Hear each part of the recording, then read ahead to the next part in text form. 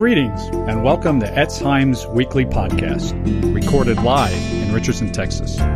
We invite you now to join us for one of our synagogue's Shabbat messages. Hang on. Thank you, David Schiller, for the opportunity. I want you to know that this is all about you. This is not about me. To God be the glory. I'm just a messenger. I know we're running a little bit late, but I have my orders signed and sealed from headquarters. Just a lot went into this. I'm going to need you, sir, and you. Could you please come forward? I need some help. Before I start, I want to say something. Could you guys stand right here? Oh, yeah, that's good. All right. Hold that and hold it high. I just want to show you this rug here. Now, I may be saying, you got to understand, Proverbs 3:3 says, "Let not mercy and truth forsake thee, bind them about thy neck, and write them upon the table of thine heart." Scripture was written on the table of my heart with the King James Version. If I say Jesus Christ or if I say Jesus, I'm not trying to offend anybody. You see this? This is the word Jesus in different languages from all over the world. John 3:16 says, "For God so loved the world that he gave his only begotten Son, that whosoever believeth in him shall not perish, but have everlasting life." He told his disciples, "Go into all nations, preaching and baptizing in the name of the Father, and of the Son, and of the Holy Ghost. He that believeth and is baptized shall be saved. He that believeth not shall be damned." Could you turn it this way? Having said that, his original name is Yeshua. The first language spoken by man was Hebrew. So out of respect, as often as I can, I'm going to say Yeshua. I'm going to catch myself and try to say Yeshua. Now when I say Jesus, I'm not trying to offend the Jews. And when I say Yeshua, likewise, I'm not trying to offend the Gentiles. Now, having thoroughly offended them both, let's get started. Thank you. Thank you. Let's give our helpers a hand.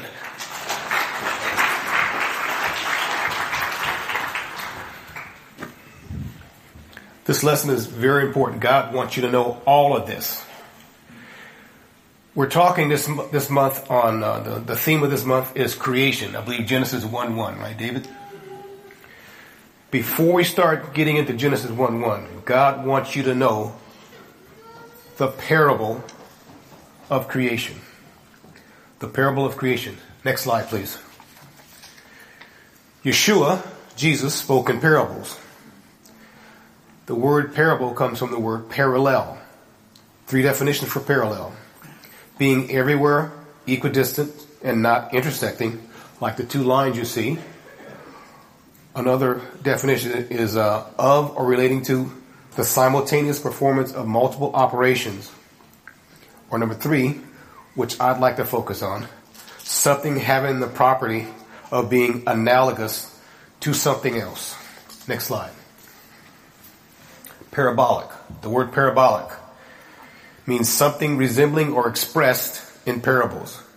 Thus, Yeshua, the word that became flesh, the Bible, the word written in written form, as well as life itself, are laced with and hence full of parabolic discussions. Next slide. Yeshua told Nicodemus, "I have told you earthly things and you believe not. How shall ye believe if I tell you heavenly things?" That's from John 3:12. Earthly meaning physical or visible. Heavenly, of course, meaning invisible, spiritual.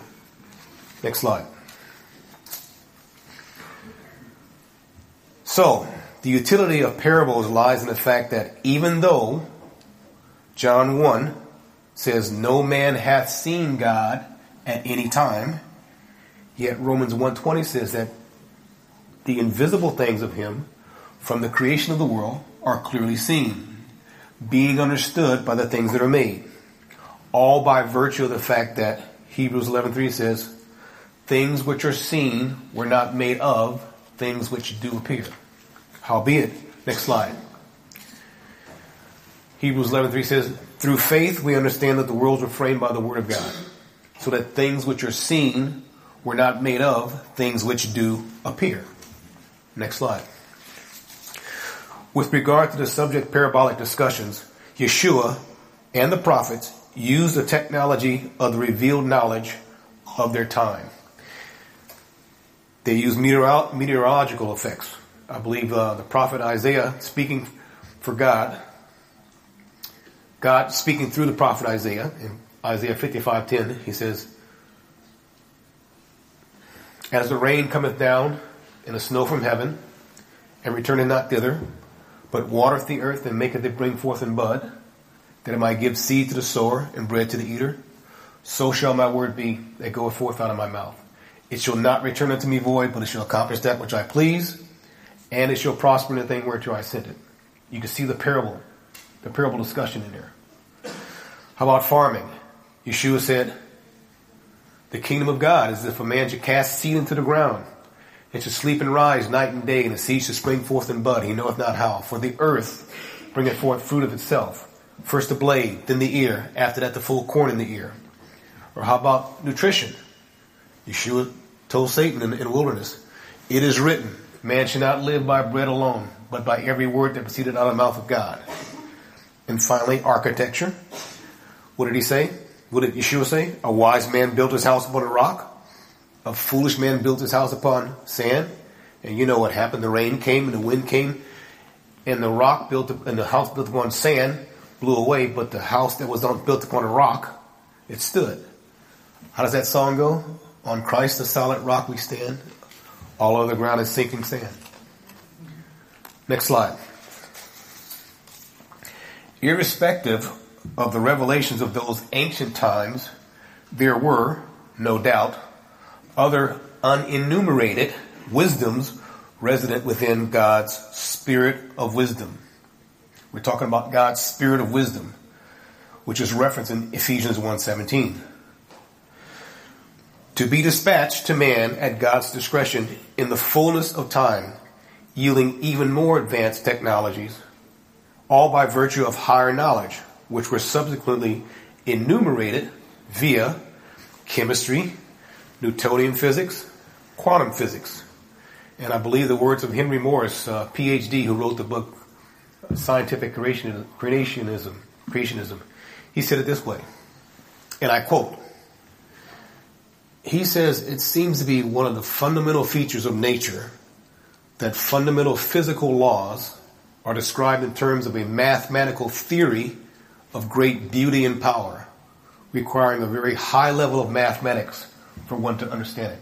He says, you may wonder, why is nature constructed along these lines? He says, it's just that our present knowledge seems to indicate that nature is so constructed. We simply have to accept it. And as we develop higher and higher mathematics, such as when they went from Newtonian physics to quantum physics, he says we can only hope to understand the universe better. And then he says something that I really like. He says, one could say, though, that God is a mathematician of a very high order, and that he used very advanced mathematics in constructing the universe. Sounds like he was reading that scripture where God says, as the heavens are higher than the earth, so are my thoughts above your thoughts, and my ways above your ways. So, thus God, through his spirit of wisdom, finally revealed to man the first law of thermodynamics. The first law of thermodynamics, which says that energy can be converted from one form to another, but could be neither created nor destroyed.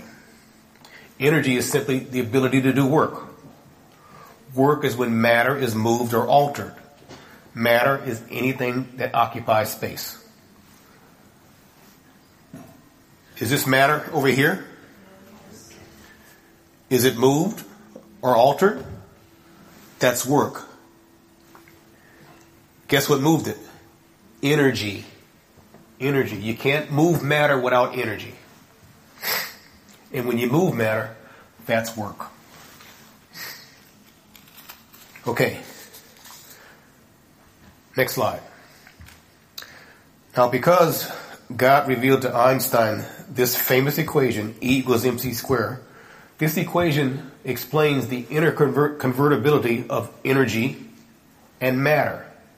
He's saying that matter under special conditions can be converted into pure energy. Before Einstein did that, there was a Frenchman, a French tax collector before the French Revolution. His name was Antoine Lavoisier. Antoine Lavoisier.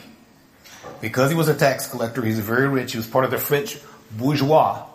He was able to build in his home, his palace, an apparatus in his laboratory where he converted some energy from one form to another, matter from one form to another. And he measured them both, and they weighed the same.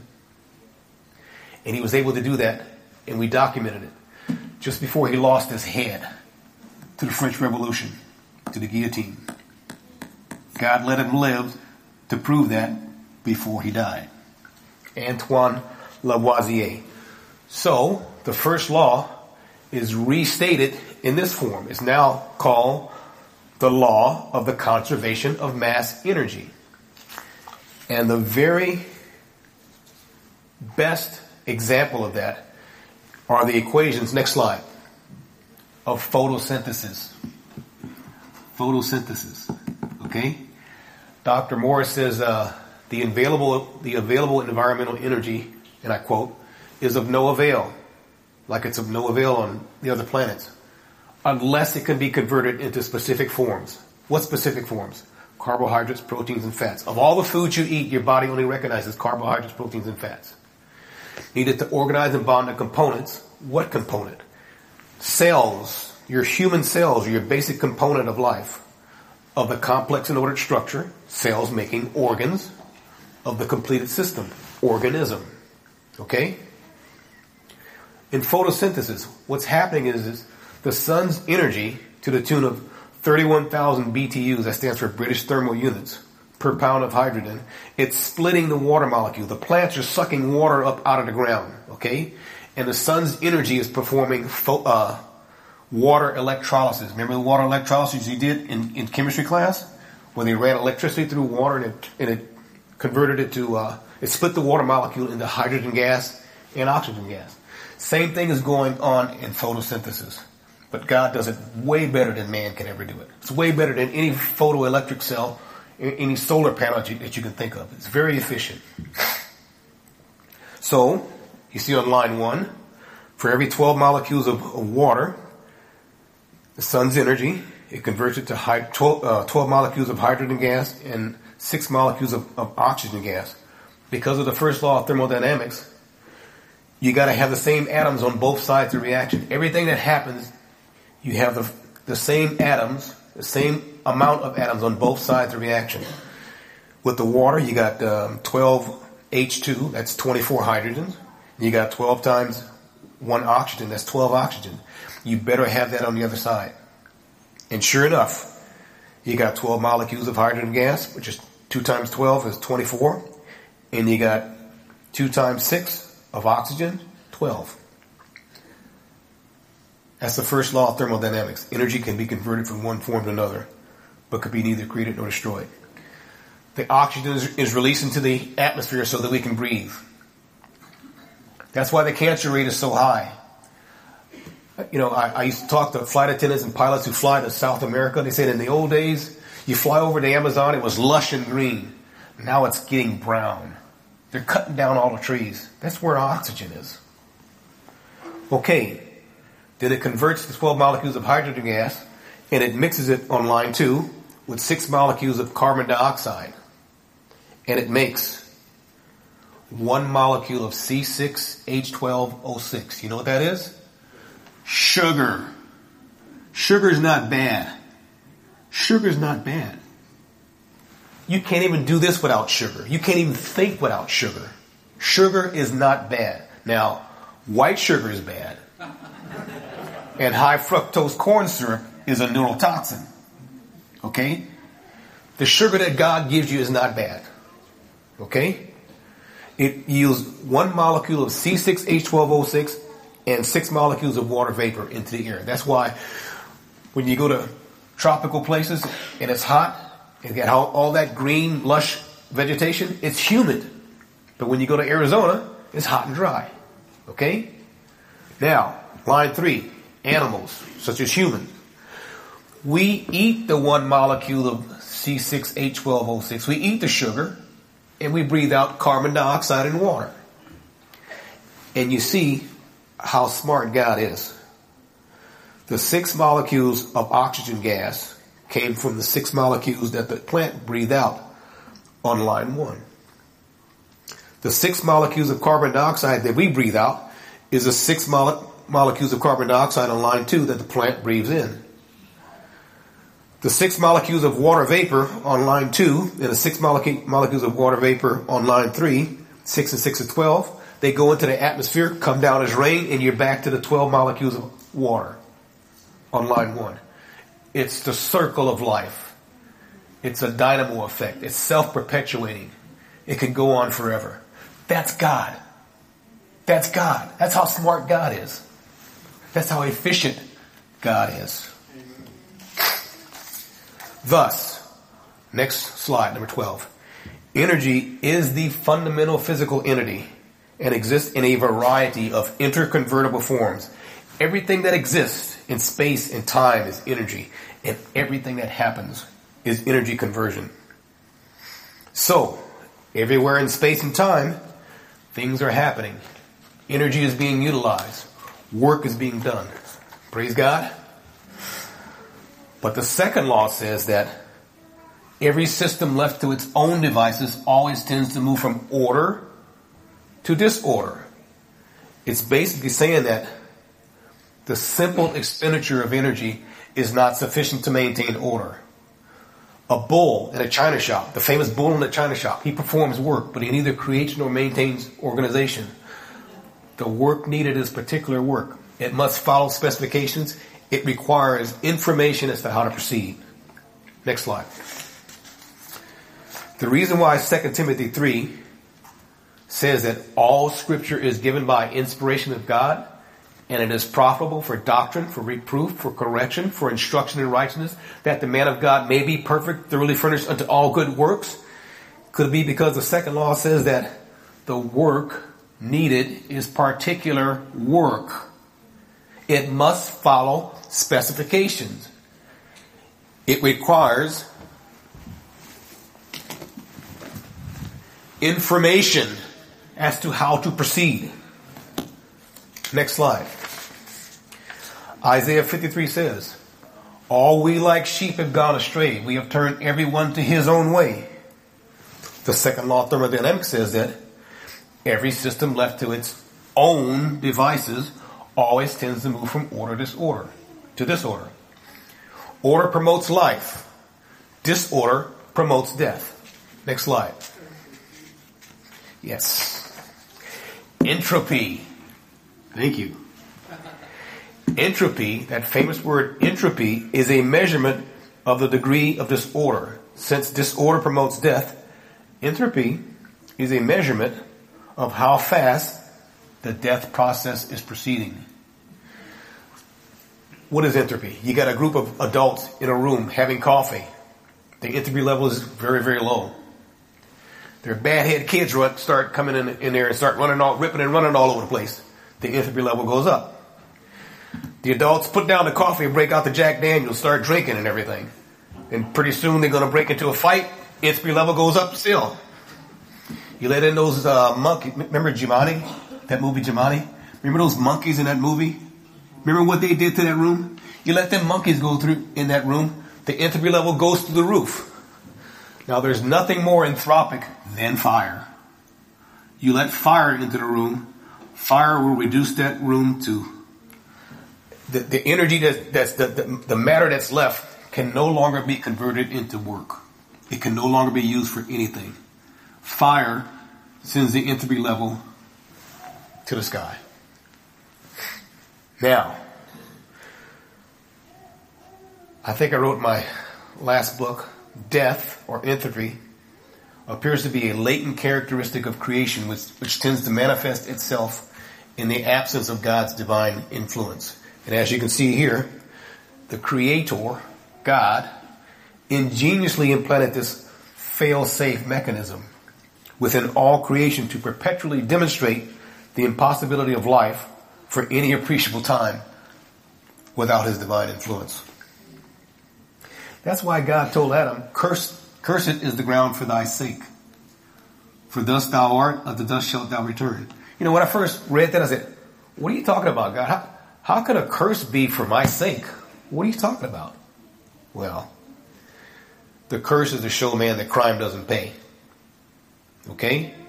It is for our sake. Without the curse, we wouldn't know the penalty of goodness, of evil, and the blessings of goodness. We wouldn't know that. Okay?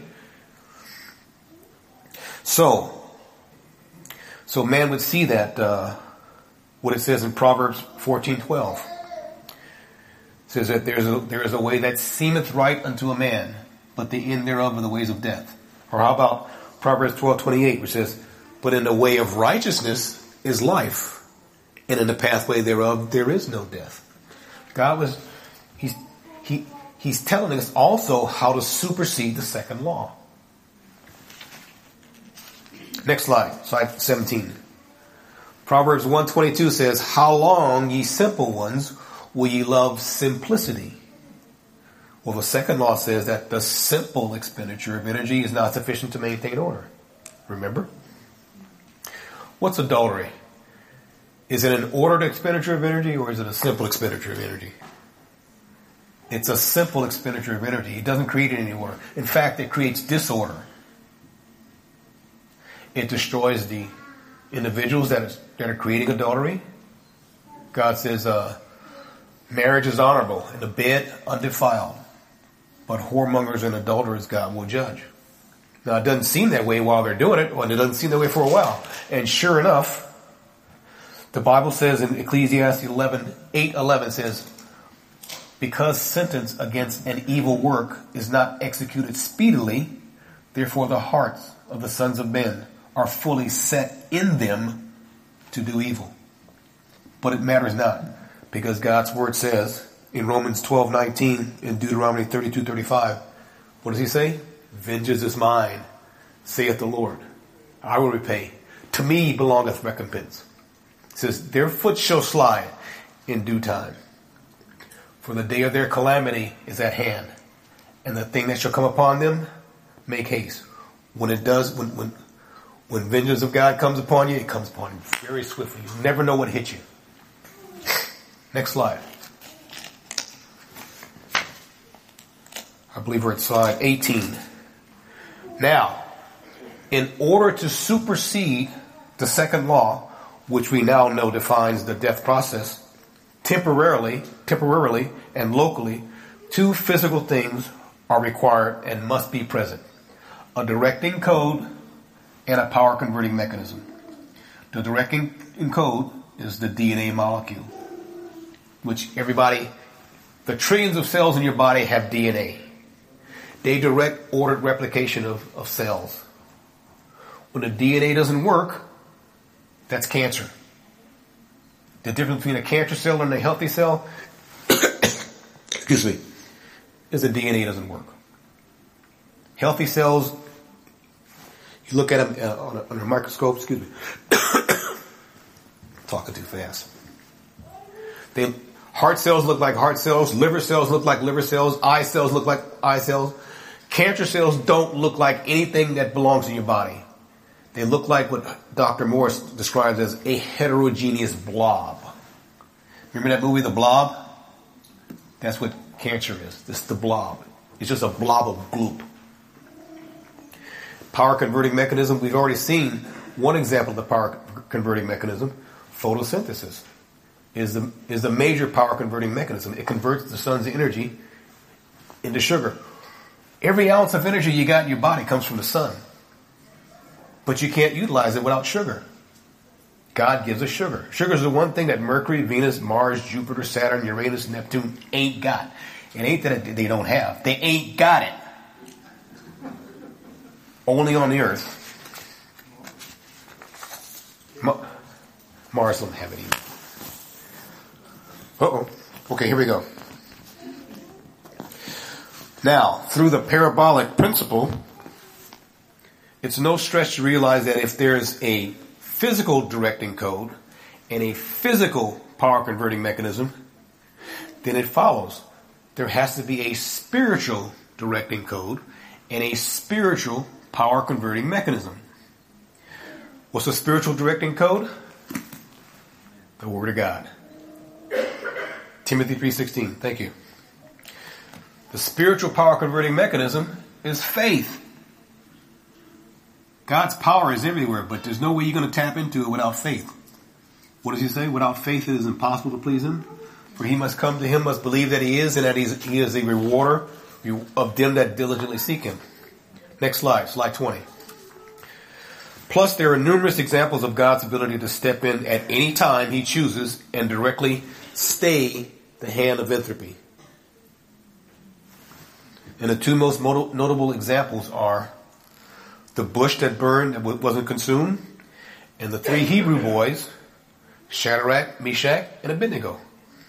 Or as Flip Wilson used to say, Shadrach, Meshach, and a big Negro.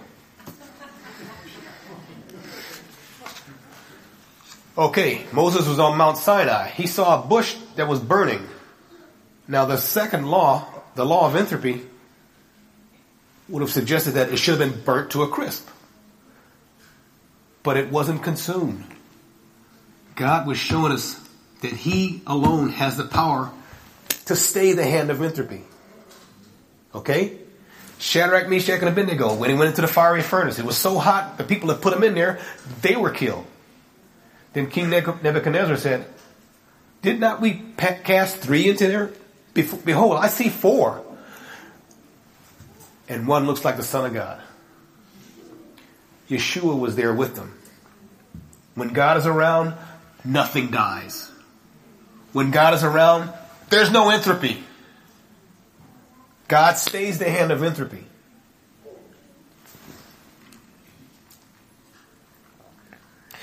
Now, Isaac Asimov, who is a scientist, he says that in the game of entropy, you can't even break even. But we know from the Bible, from Exodus 3:2 and Daniel 3:23-27, that that's not the case with God. In the game of entropy, if you're with God, you come out way ahead. You come out way ahead. Next slide, 21, I believe. Before Adam fell, there was no death, no entropy. Thus the whole planet Earth, just like Mount Sinai, was under what I call the holiness effect. And thus the whole planet Earth before Adam fell was holy ground because there was no death. God stayed the hand of entropy over the whole earth.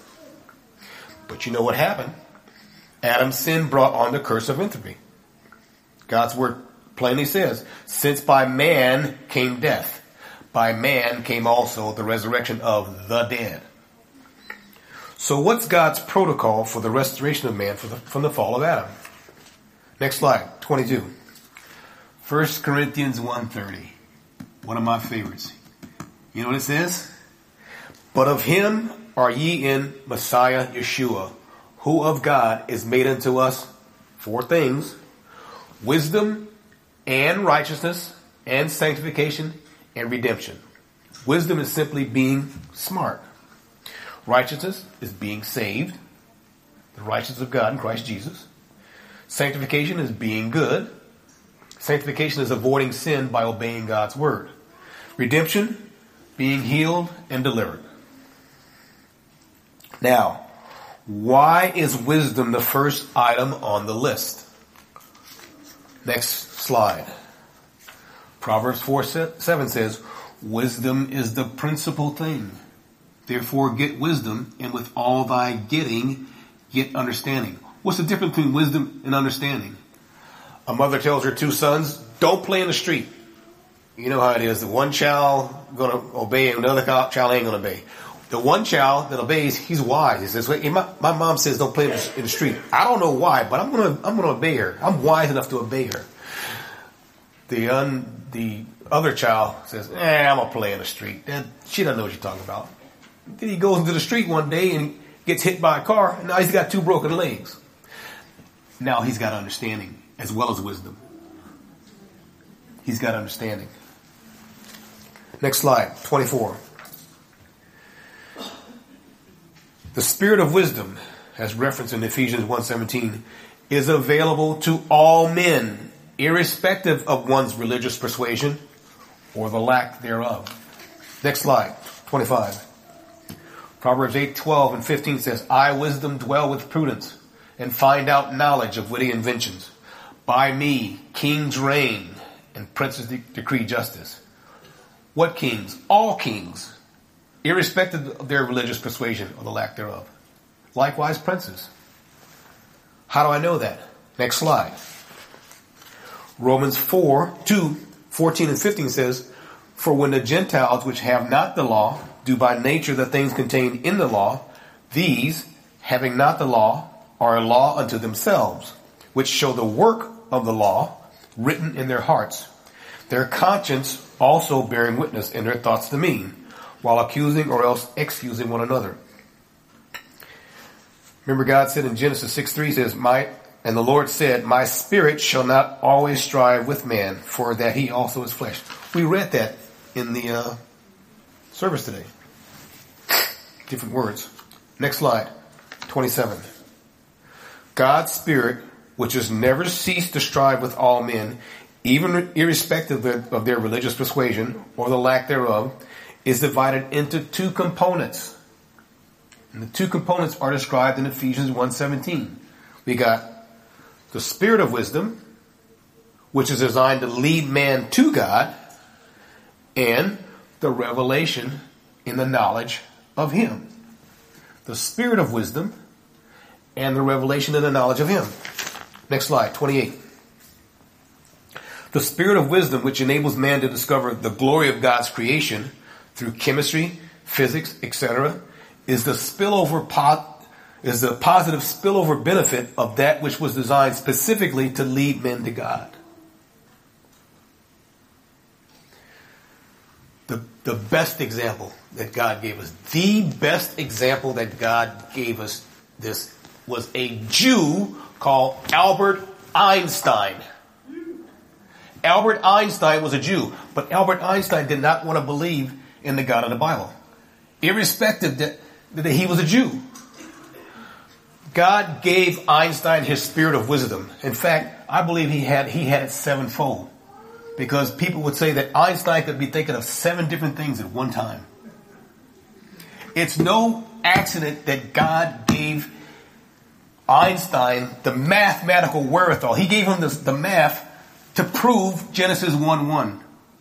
In the beginning, God created. Before that, atheistic scientists wanted to prove that there was no God. So they had to prove that the universe is what they call a steady state. It's eternal.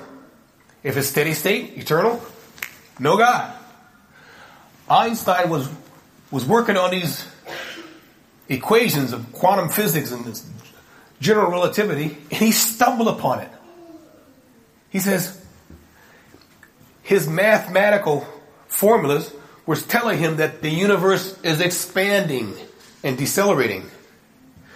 But all he had to do was read Jeremiah 15:51, which talks about God who stretched out the heavens. Okay? The figures were telling them, hey, the universe is expanding and decelerating. That means that it proceeded from a point of singularity, where the whole universe, all the stars, all the planets, all the nebulas, all the matter of the universe was reduced to the space the size of nothing, but with infinite density. Now, how can the universe be reduced, with all that mass, be reduced to the space the size of nothing? Where's the room for the infinite density? It's in another dimension. It's in the spirit realm where God is, where the infinite God is. That's where it is. So Einstein's equations were God's spirit of wisdom was with Einstein, irrespective of the fact that he didn't want to believe in God, and they led him to a trail that led to God. But because there's no math, there's no chemistry, there's no quantum physics or Newtonian physics that can tell you what happened prior to the point of singularity, when you follow that mathematical trail that leads you to the point of singularity, that leads you to Genesis 1:1, that leads you to God, without believing in God, the trail turns cold. The trail turns cold. Einstein said, whoa. No, I don't want to believe in God. And you know what he did? He applied this cosmological constant to his own figures. God was, hey, here I am. All right. I'm giving it to you, Einstein. You're a Jew. What does Romans 3:2 says about the Jews? Unto them were committed the oracles of God. God could have gave this to a Greek, to a Roman, to an Egyptian. No, he gave it to a Jew. Because unto them were committed the oracles of God. But Einstein didn't want to believe it. And I think he held on to that for about 20 years. And then he recanted, and then he said, you know, my cosmological constant was the biggest mistake of my life. I think the honor was with the Jews. God gave Einstein his spirit of wisdom, and I believe 7 portions. And it proved Genesis 1:1. It debunked Immanuel Kant's steady state universe. Oh, there's no God. Universe has always been here. No. Universe had a beginning. That points to Genesis 1:1. Okay. The second part of Genesis 6:3, the part about for that he, man, is also flesh, determines the degree to which man is rendered incapable of achieving the second part of the spirit of wisdom, the revelation of the knowledge of him. For Galatians 6:8 says, for he that soweth to his flesh shall of the flesh reap corruption. Next slide, 29. But the extent to which man soweth to the Spirit, in turn determines the extent one receives the revelation in the knowledge of him. Howbeit, Galatians 6:8 says, but he that soweth to the Spirit shall of the Spirit reap life. That's how it works. Next slide, 30. And there apparently are 2 stages of God's restoration process of 1 Corinthians 1:30. 1, receiving the gifts of the Spirit. Acts 2:38 says, repent and be baptized, every one of you, in the name of Yeshua, the Messiah, for the remission of sins, and ye shall receive the gift of the Holy Ghost.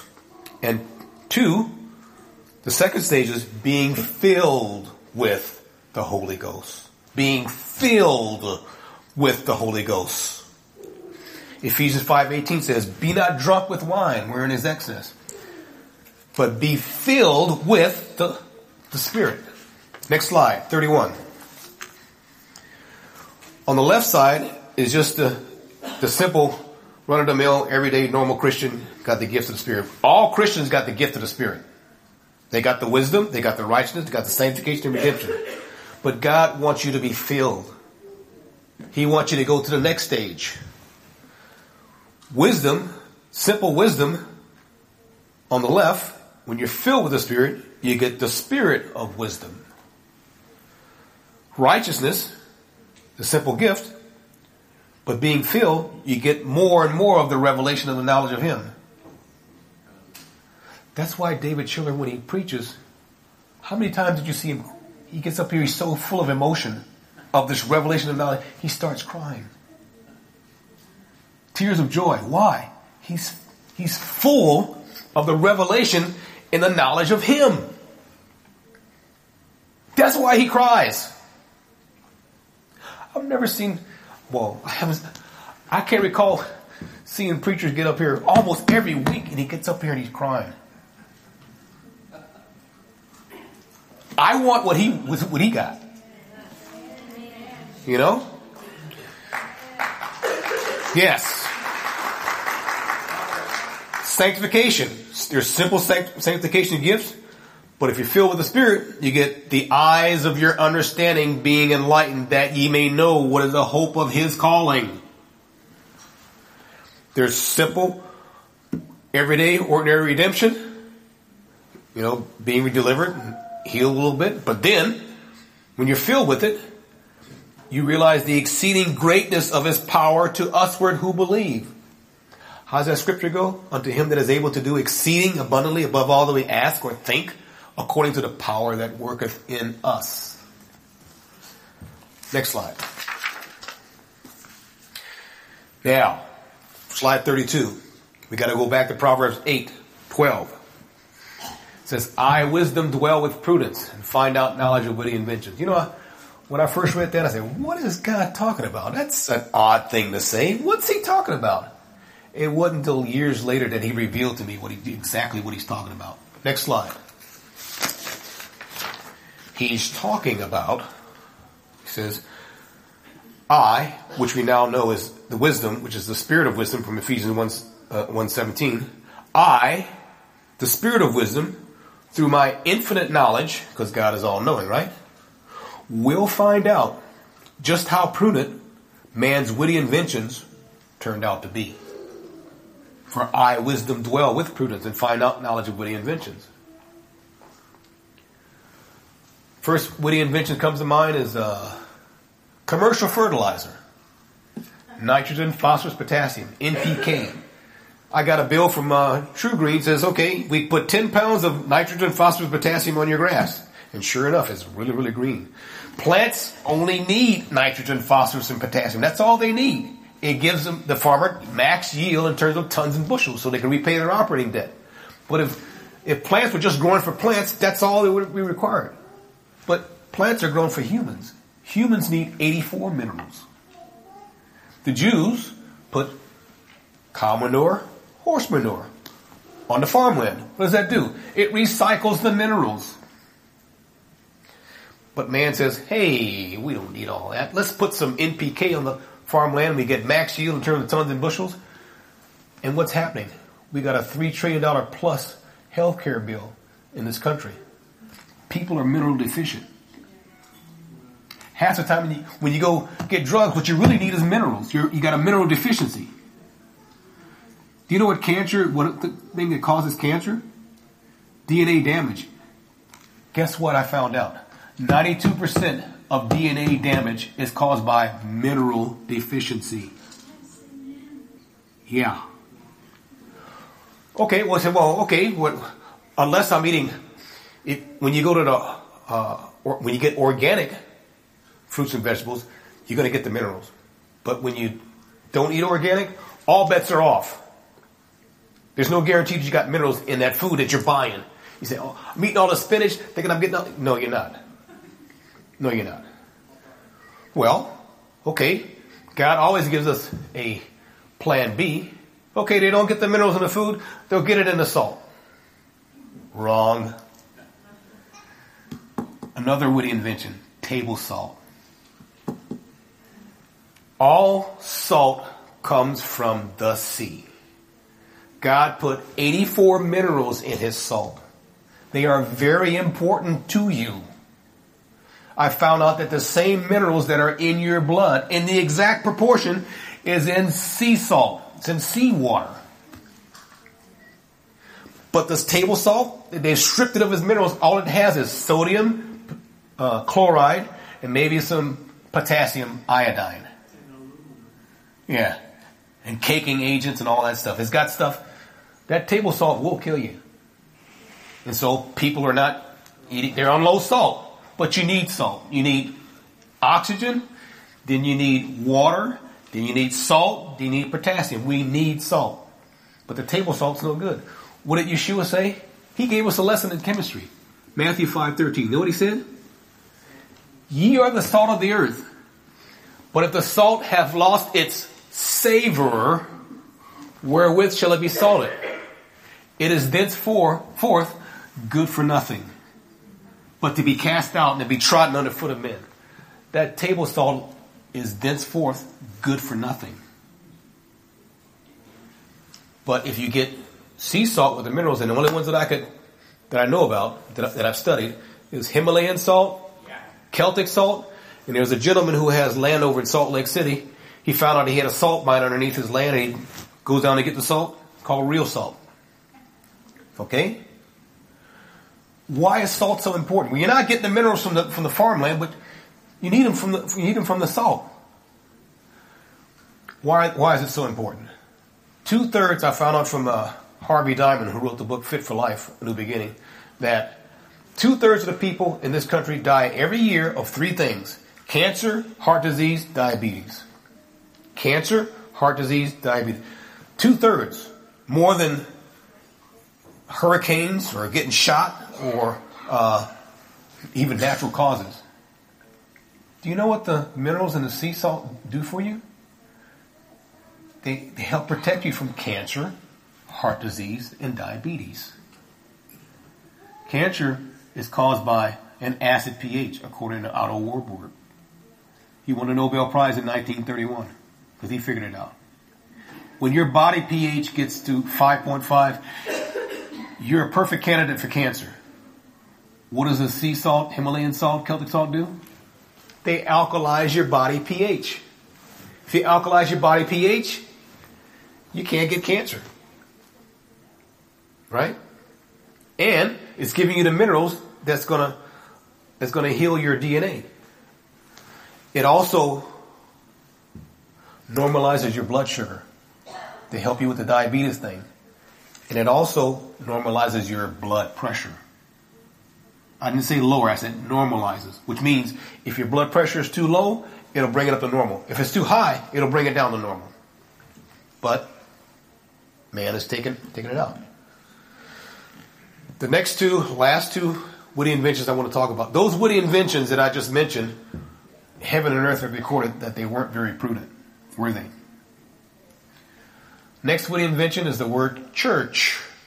The word church. Guess what? The word church ain't supposed to be in the Bible. When, who was that? William Tyndale? When he translated the Greek and the Hebrew into English, every time he came across the word ecclesia, which means congregation or assembly, he put congregation or assembly. But Henry VIII broke away from the Catholic Church, right? The word church is a Greco-Roman term. The Roman Catholics, they invented that term.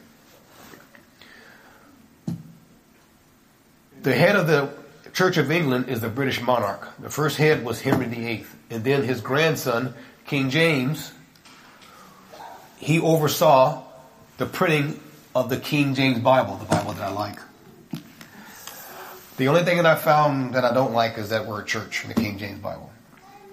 That was a result of him. He had 16 edicts. The third edict was that every time you come across the word ecclesia, do not put congregation. You put church. Okay? So, why is this so bad? The word church tends to separate us into denominations. Okay? But congregations serves to bring us together. It was a congregation at Ephesus. It was a congregation at Corinth. Congregation at Thessalonica. It wasn't a church of this or the church of that.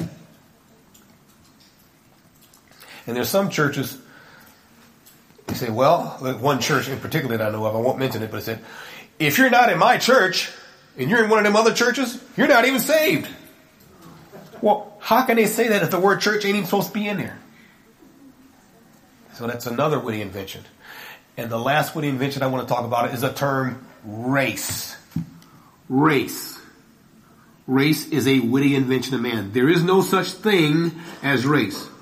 How do I know it? For one thing, you will not find the term race anywhere in God's Bible. Amen. People say, oh, it's a household word now. Racial relations, race this, race that. You know they don't even know where the term race comes from. You know where it comes from? It comes from Charles Darwin in The Evolutionist. The term race means subspecies. Like tigers and cats are subspecies. Horses and donkeys are subspecies. Darwin was saying that the black man and the white man are subspecies. But God disproved it with our first black president, Barack Obama. Barack Obama had a black father and a white mother. According to Darwin, his black father and his white mother were subspecies. So, you know what? When you artificially inseminate a horse with donkey sperm, you know what you get? You get a mule. But to prove that they were subspecies and it was a freak of nature and it wasn't supposed to happen, all mules are sterile. All mules are sterile. So if Barack Obama's father, subspecies, and Barack Obama's mother, subspecies, produced him, it was a freak of nature. He's not even supposed to be here. But he is. And if he's the proverbial mule, he would be sterile. Barack Obama's got 2 kids. It's not a race. It's not a race. There's no such thing as race. Now, Dr. Morse, when he was studying Gregor Mendel's genetics, he found out something that completely debunks race. You know what he says, and I quote, he says, they found out that as long as there's a large population with a free gene flow, presumably the way it was in the beginning, the population will tend to exhibit a fairly constant set of dominant characteristics. In other words, everyone looks alike. That's probably the way it was before the Tower of Babel, right? Everyone looked alike. Now he said the variational potential of any organism kind, such as mankind, is tremendously diverse. And we see these variations in the so-called races, what Darwin mistakenly called a race. But the variations, the things that make us look different, are more recessive than dominant. Recessive than dominant. Just like blue eyes is a recessive trait, brown eyes is dominant. And he says that if any of the recessive characteristics ever have a chance of becoming typical, somehow a subpopulation would have to become isolated from the main population and forced to propagate those recessive characteristics by inbreeding. And the only place you're going to find out how that happened is this document right here. It talks about the Tower of Babel. When God came down and confounded the languages, hey, you can't talk to a woman, you can't marry her. I know some couples, married couples, they got problems communicating and they speak the same language. Let alone you don't speak the language. You can't talk to a man, you cannot conduct business. So people began to isolate in subpopulations according to their tongue and began to inbreed and became typical.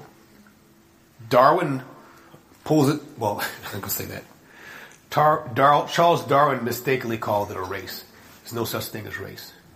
And he did that because Darwin's book, The Origin of the Species, was subtitled The Preservation of the Favorite Races in the Struggle for Existence. You know what he said? He said Homo erectus evolved into Homo sapiens, and in some not too distant future, when all the lesser races are killed off, it'll make way for what he calls Homo supremus, Superman. Isn't that the same thing Hitler was talking about? He said the Aryan race, we're the Superman. He actually said that. And his job, so he thought, was to kill off all the lesser races to make way for Homo supremus, Superman. So that's why they talk about survival of the fittest. They didn't care about them animals. He used the animals to prove Homo supremus. So, if you still want to eat table salt, or not eat organic food, or talk about church rather than congregation, or talk about race, then I guess the Declaration of Independence was spot on. You know what it said? It said, accordingly, all experience has shown that mankind are more disposed to suffer, while evils are sufferable, than to right themselves by abolishing the forms to which they are accustomed. Remember that? Declaration of Independence? We hold these truths to be self-evident, that all men are created equal, that they are endowed by their Creator with certain inalienable rights, that among these are life, liberty, and the pursuit of happiness. That to secure these rights, governments are instituted among men, deriving their just powers from the consent of the governed. But then it says, but whenever any form of government becomes destructive of these ends, farming practices is a form of government because it determines whether you live or die. So does nutritional practices. So does religious practice. So does your mores and folkways, like race. They're forms of government because they govern people's lives. It says whenever any form of government becomes destructive of these ends, it is the right of the people to alter or abolish it and to institute new governments. What? Laying its foundations on such principles and organizing its powers in such forms as to them shall seem most likely to affect their safety and happiness. Then it says, prudence indeed shall dictate that governments long established should not be changed for light or transient causes. And accordingly, all experience has shown that mankind are more disposed to suffer while evils are sufferable than to right themselves by abolishing the forms to which they are accustomed. But then it says, but when a long train of abuses and usurpations, pursuing invariably the same object, evinces are defined to reduce them under absolute despotism, it is their right, it is their duty to throw off such governments and to provide new guards for their future security. And I believe when we look at man's 6,000-year history of walking away from God and establishing false religions and unsound practices, when we look at man's 6,000 history of war, murder, suffering of every sort, people doing naughty and hurtful things to one another, I think we've witnessed the long train of abuses and usurpations, pursuing invariably the same object. And I say unto you, offenses are defined to reduce them under absolute despotism. It is your right. It is your duty to throw off such governments and to provide new guards for your future security. One more thing I got to show you that I missed. The last slide. We're talking about church. The last slide. Slide number 34. Okay, you got Psalms 22:22 and you got Hebrews 2:12. Hebrews 2:12 is supposed to be a direct quote from Psalms 22:22. Psalms 22:22 says, I will declare thy name unto my brethren in the midst of the congregation. The Hebrew word for congregation is kahal. Now when King James, under King James order, when they copied it, look at what they did with it. It said, I will declare thy name unto my brethren in the midst of the church.